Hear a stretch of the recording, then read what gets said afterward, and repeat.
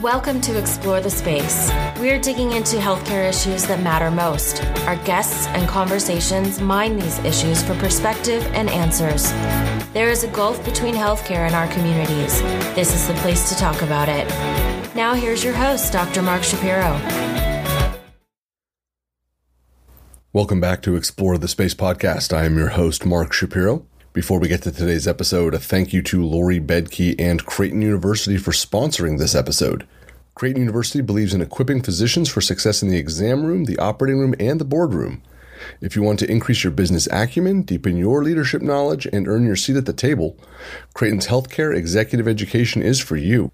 Specifically tailored to busy physicians, our hybrid programs blend the richness of on-campus residencies with the flexibility of online learning. Earn a Creighton University Executive MBA degree in 18 months, or complete the non-degree Executive Fellowship in 6 months. Visit www.creighton.edu/CHEE to learn more. I am delighted to have as our guest in this penultimate episode of 2020, Mark Hertling. This is Mark's 4th time on Explore the Space podcast.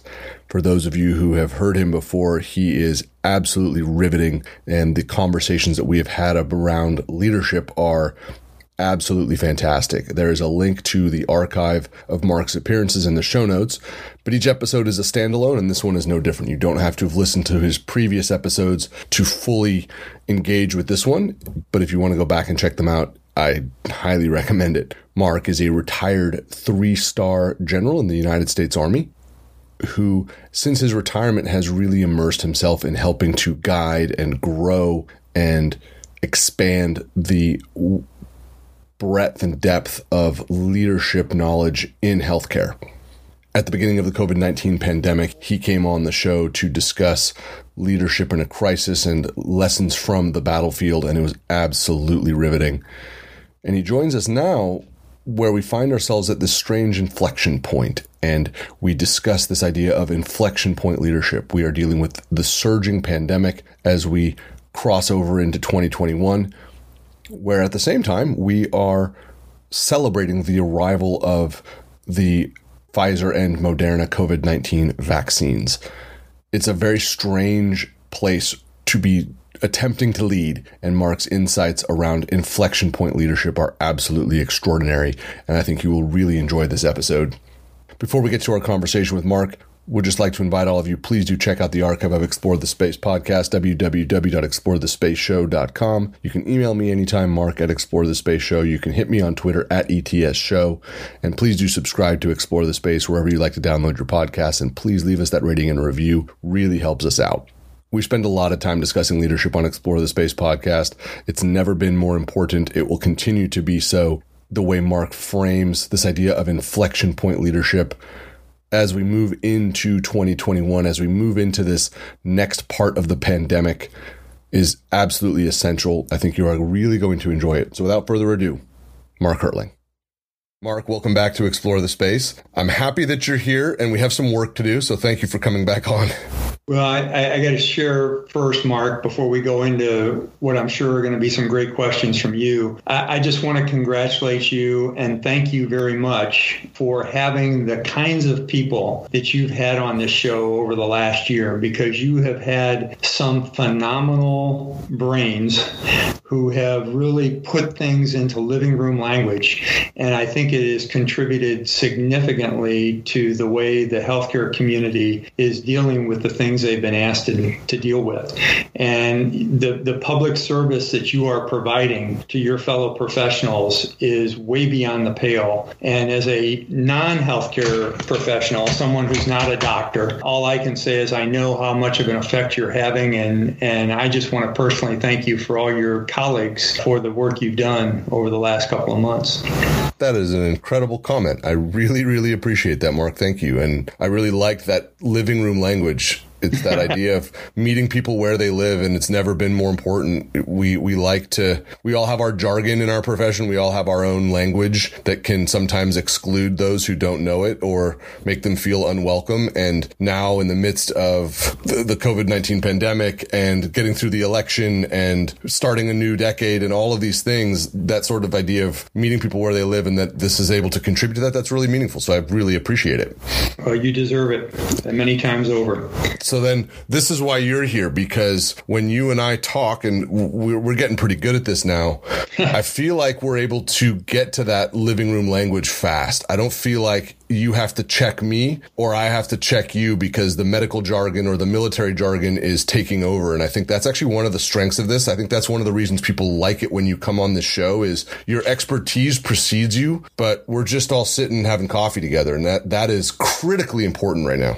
Yeah, it is. It certainly is. These kinds of discussions where it's a combination of logic, reason, and passion are important in a crisis like this. Logic, reason, and passion. So that's what we want. That's what we're going to work from. That's our starting point, because we're doing these episodes to wrap up the year on Explore the Space podcast. And I couldn't think of anyone better to walk us through the evolution of leadership that we're seeing within the practice of medicine throughout the United States as well. We're at this strange point. We don't know if it's a midpoint. We don't know if it's phase 2 of 5. We don't know if it's near the end. We just know that we're still in the midst of something. And the idea of logic and passion and energy, this is how we're going to move forward.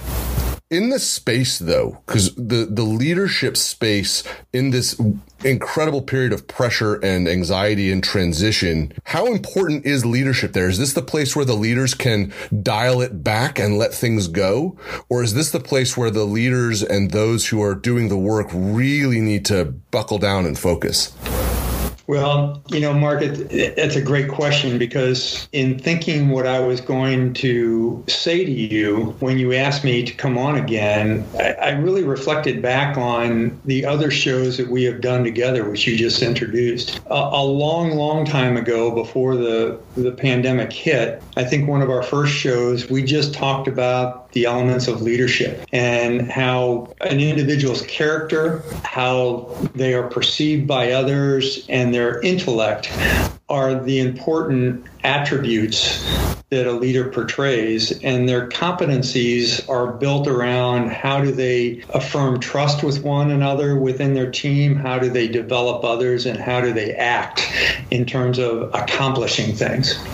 Well, that's under normal circumstances. And doctors, physicians, healthcare providers, clinicians, they are all, like any other profession, trying to learn those elements of leadership, the attributes and competencies, and apply them in day-to-day situations. The second time you asked me on, we were at the very early stages of the pandemic, and I think our conversation centered on crisis leadership and how you reach down into those elements of character, presence, and intellect and say what you believe in really shows through in a crisis, because you can't fake it in a crisis. You have to rely on what you believe in and show it to your teammates. And especially in a crisis that demands expertise from the professionals, physicians were in a position where they had to step forward and be the experts. And unfortunately, sometimes those physicians that are the experts were being overridden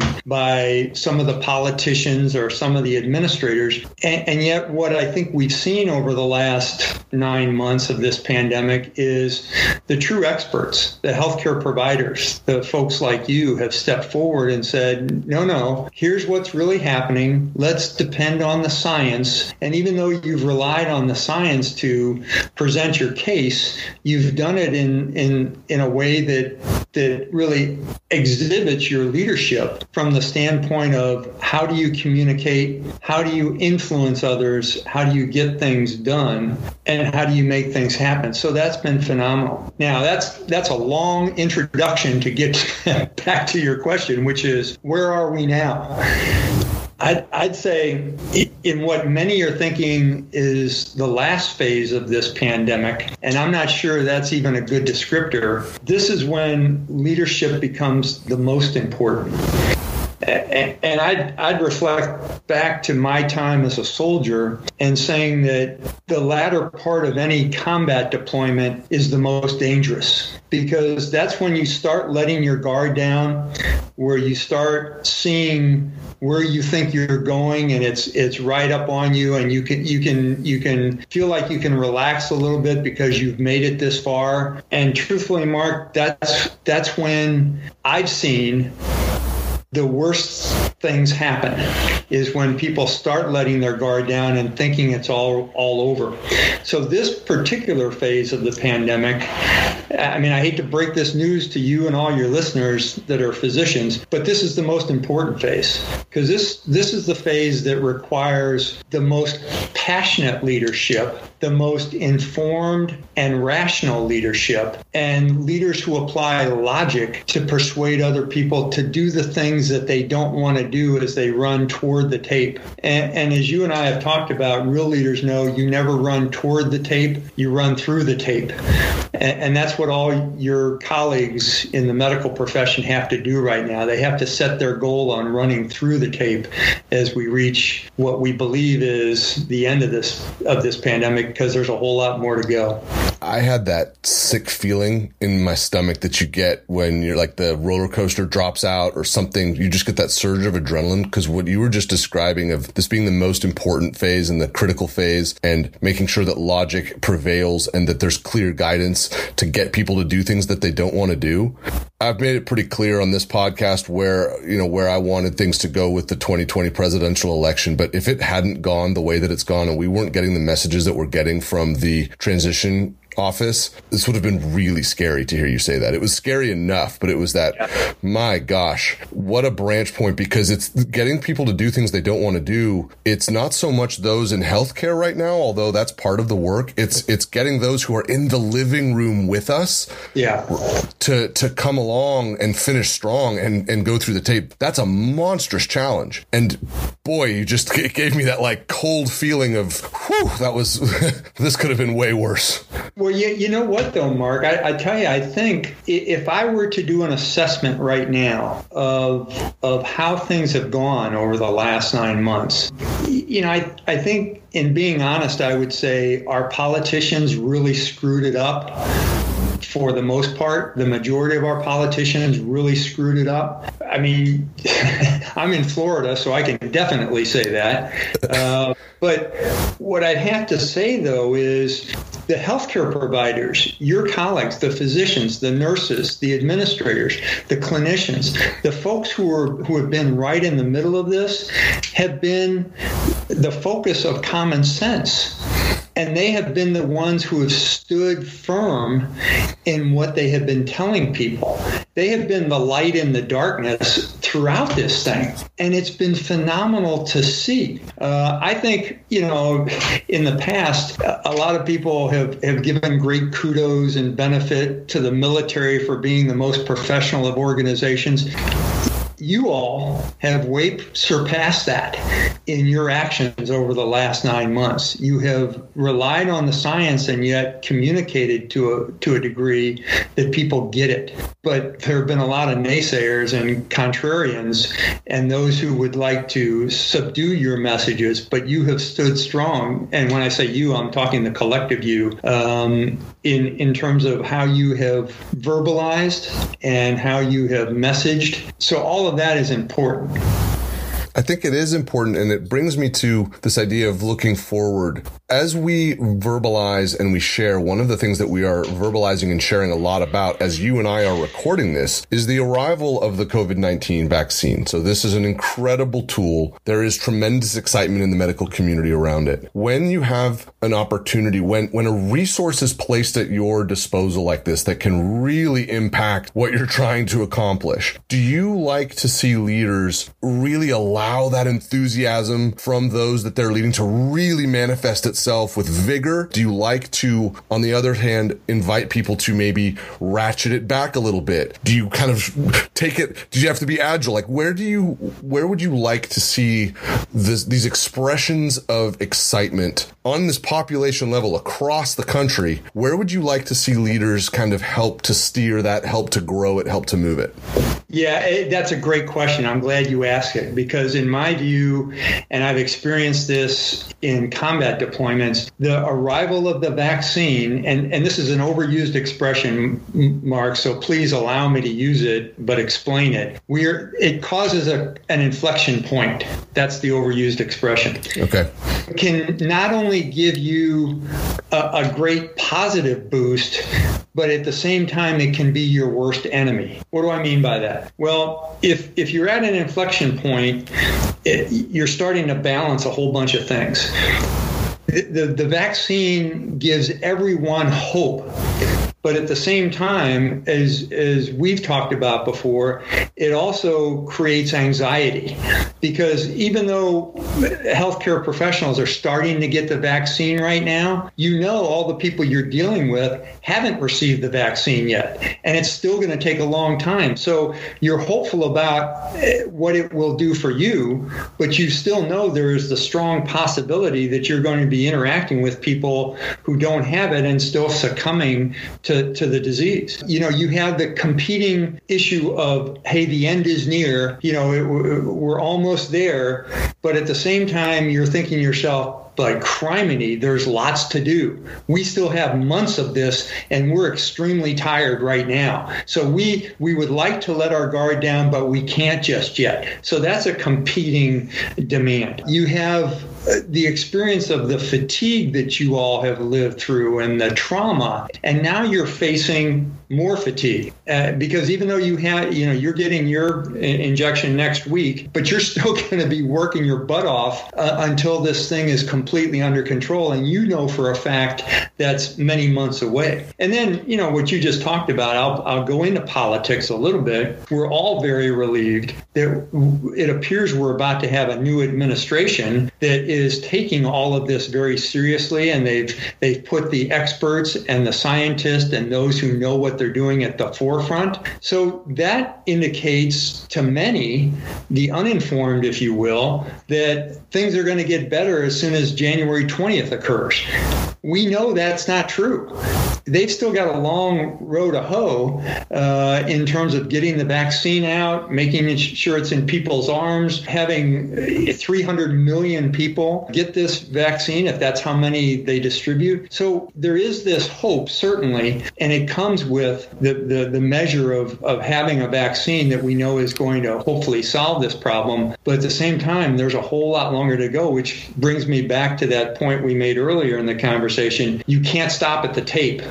If the vaccine is the tape, you can't stop there. There's a whole lot of running after the tape that you've got to do to make sure things are complete. And that's going to be your enemy as much as your friend. So leaders recognize that, and they continue to push through and realize there's a long way to go just yet. What I'm taking away from what you said that's actionable, and I want to throw it to you, and you can see if I'm getting this right, is that when we are then meeting with our teams and having conversations at the nurses station, on the Zoom conference call, that it's important to acknowledge these inflection points. But right next to that, it's still, hey, today we're doing this, tomorrow is this. Let's get those things done and stay focused. Putting them in close approximation so that, yes, we're acknowledging we're excited and that things will be different, but let's stay focused on exactly what's in front of us so that we continue to just be consistent and follow our process. Did I kind of take that on board correctly?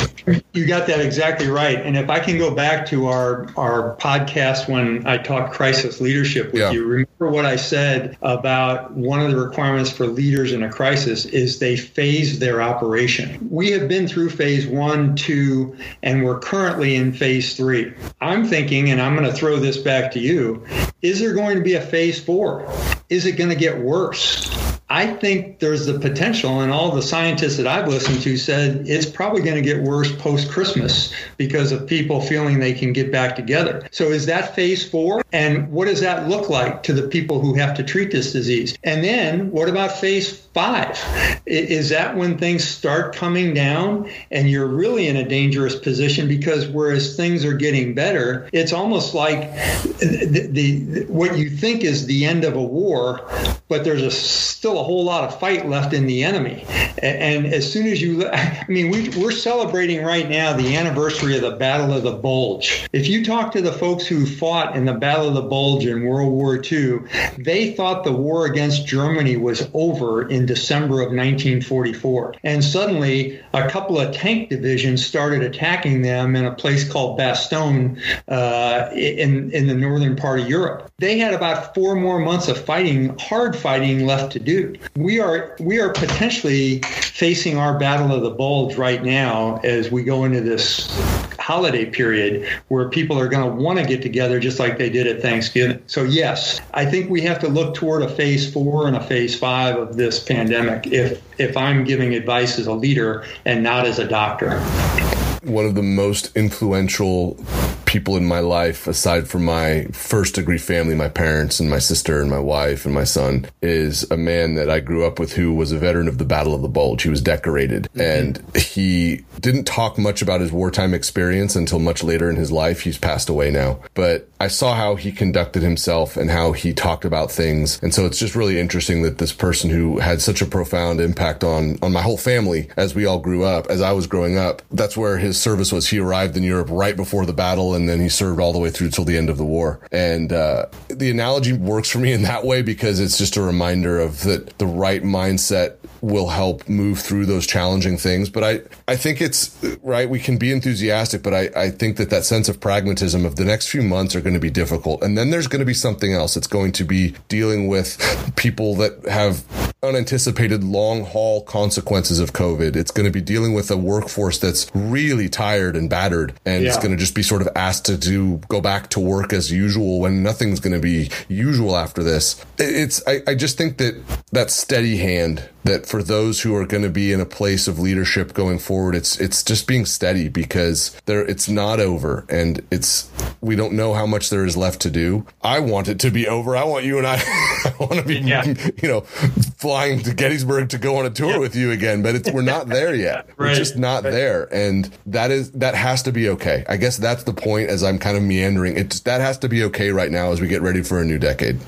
Yeah, and this is the point. You made the point for me, but I'm going to put it in different words. This is the time when a leader has to expect the unexpected, when a leader can't let down, when a leader wants to do the same thing that all of his, I'll use my vernacular, when all of his soldiers are saying, hey, come on, it's over. We can slack off a little bit. We can start relaxing. We can start having a whole lot of hope. The end is near. That's when the leader says, no, not so fast. We're still in this. The enemy's still out there, and we've still got a lot of work to do. We can rest when we know it's done. And unfortunately, I'd almost tell you, Mark, this phase and what phase might happen next is probably the hardest for any leaders within the profession of healthcare. This is where things are really going to get tough. But again, I think the smart folks that are out there, the folks that are coming in as part of the new administration, they realize that the fight's not over, that there's a whole lot of work that has to be done. But unfortunately, it's like a new commander taking over a battle-weary unit. Yeah. Everybody's been fighting for months, and the new folks come in and they want you to work harder, and you say, hey, come on, give us a break. Well, the ones that are wanting you to continue to work and have the focus of attention are the smart ones.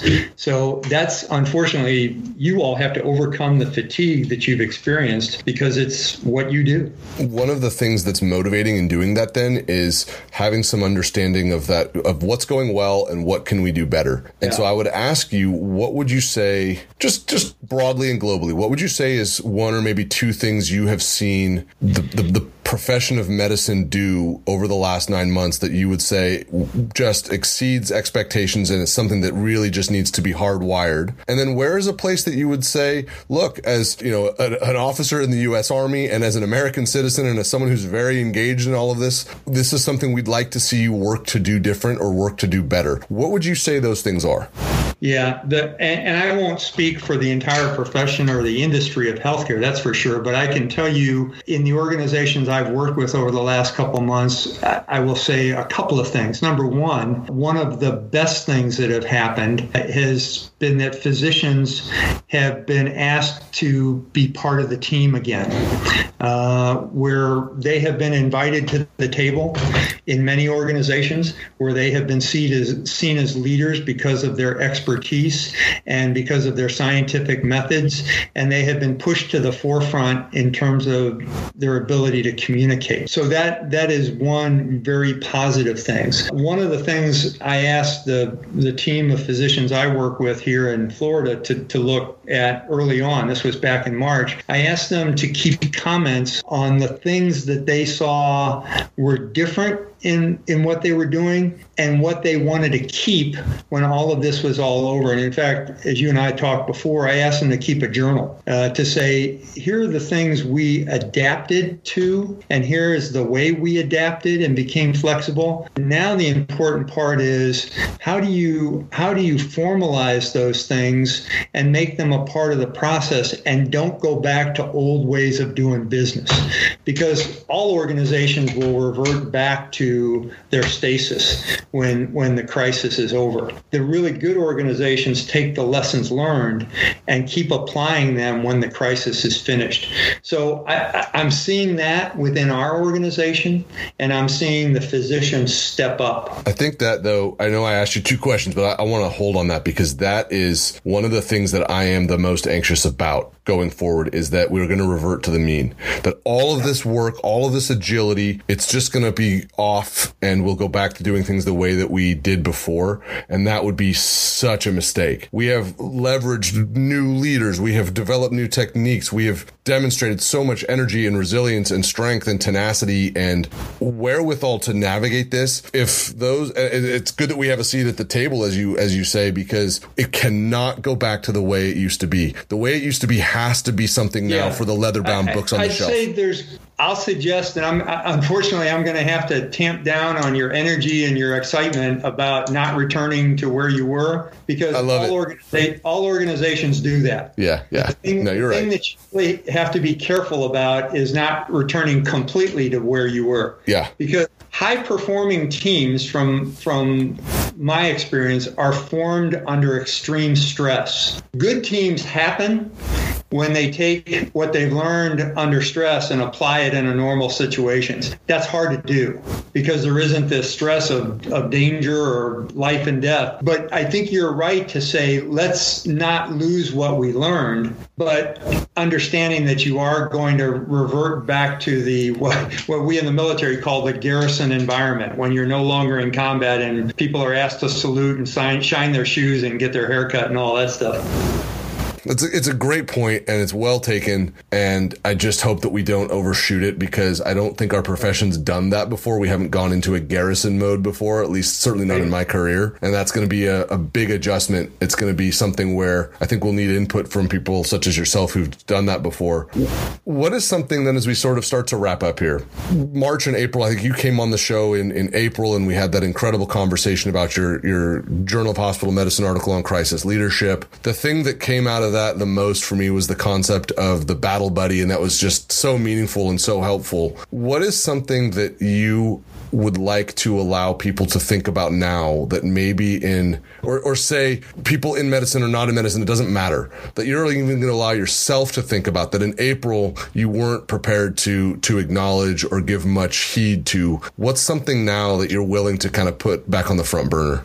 Yeah, I'd say we're almost at the point, not quite yet because the pandemic is still rampant, but we're almost at the point where all of your colleagues, your physician colleagues, can really pull themselves away from what they're doing on a daily basis. And I know you're busy as hell, not only doing these podcasts, but also serving as a hospitalist.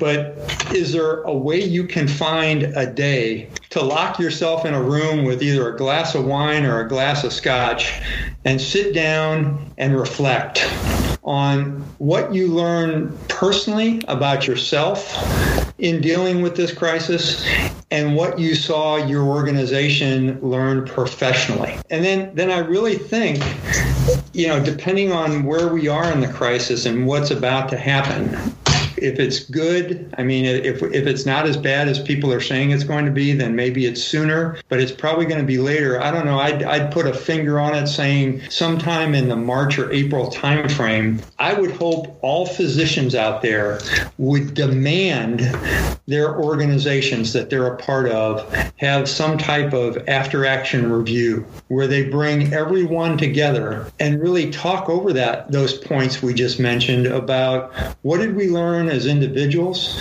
and what did we learn as a profession of medicine that we want to hold on to. And it's more than just the science. It's the way we work with one another. It's the way we build teams. It's the way we communicate and talk with one another about problem solving. It's what we take on in terms of our diversity and how we each contribute to this. If organizations don't find a way to have a couple of days where they can sit down as a whole and really determine where they want to go next, we will have missed an opportunity to learn from the most significant event that I think has happened in the profession of medicine in the last 100 years. There's a ton of things that I think are amazing about you and that make me so happy you're my friend. One of them is every time you come on the show, as we start to wind down, you lay out exactly what you're going to talk about the next time you come on the show. That I think actually, Mark, that's going to be a critical thing you will be able to help us with is that what you just said is vital. And I think that's really going to resonate, but that's going to be a skill that we'll need to learn how to do and to do in a way that in medicine we're not great at, right? Giving constructive feedback in a way that is well taken as opposed to the old school morbidity and mortality reports where people are crying and feel terrible and want to quit and it's humiliating. Right. We're not skilled at that part and we're going to need to do it to execute on what you just called out so that we don't miss that opportunity. And that's exactly why we'll have you back in like Q2 of next year. That's phenomenal. Well, we will talk, in order to do something like that. And again, I'd say the Army has had about 50 years of practice on this when we changed our training methodologies in the 70s, but it has to do with making sure as professionals it requires that you have thick skins and that you can take some injuries and some cuts and peel some scabs a little bit and find out a better way to do things because it's for the greater good. I think that we'll be in a great place to do that work together soon. This was phenomenal. This is the leadership grist that is just vital for us. It's invigorating for me hearing it, and I know how it will resonate as we go forward. Mark, for all that you've done to support everybody and to take care of yourself this past year and going forward, thank you so much. It is so appreciated, and this was just an absolute treat. And thanks for having me, Mark. And one last time, if I can say a personal thanks for all the civilian non-doctors out there for the things that the healthcare community is doing writ large for our nation, because it has been phenomenal. And we all can't thank you enough, even though sometimes some of us don't do a very good job of it, if you know what I mean. That is well received, and thank you for saying it. Mark, this was a treat. Thank you. All right. Talk next time, Mark. Thank you. My thanks once again to Mark Hertling for joining us on Explore the Space podcast. It's always a treat to have him. This was his 4th time on the show. And again, there is a link in the show notes to his previous appearances. Please do check those out. And thank you once again to Lori Bedke and Creighton University for sponsoring this episode. Learn more about Creighton's Executive MBA and Executive Fellowship programs at www.creighton.edu/CHEE. And thanks to all of you for listening. These are difficult days for all of us. I hope that you are finding the time to take care of yourself and that you are continuing to wear your masks, maintaining physical distancing, avoiding crowded indoor spaces. You've heard me say it before, but we will say it again until this is all over. We will be back with one more episode in 2020. That will come out next week. So until that time, take care of yourselves and we will see you soon. Bye-bye. Thank you for listening to Explore the Space. Visit us on our website, explorethespaceshow.com. And please subscribe to our podcast on iTunes. Follow us on Twitter at ETSShow. And you can email Dr. Shapiro by writing to Mark at explorethespaceshow.com.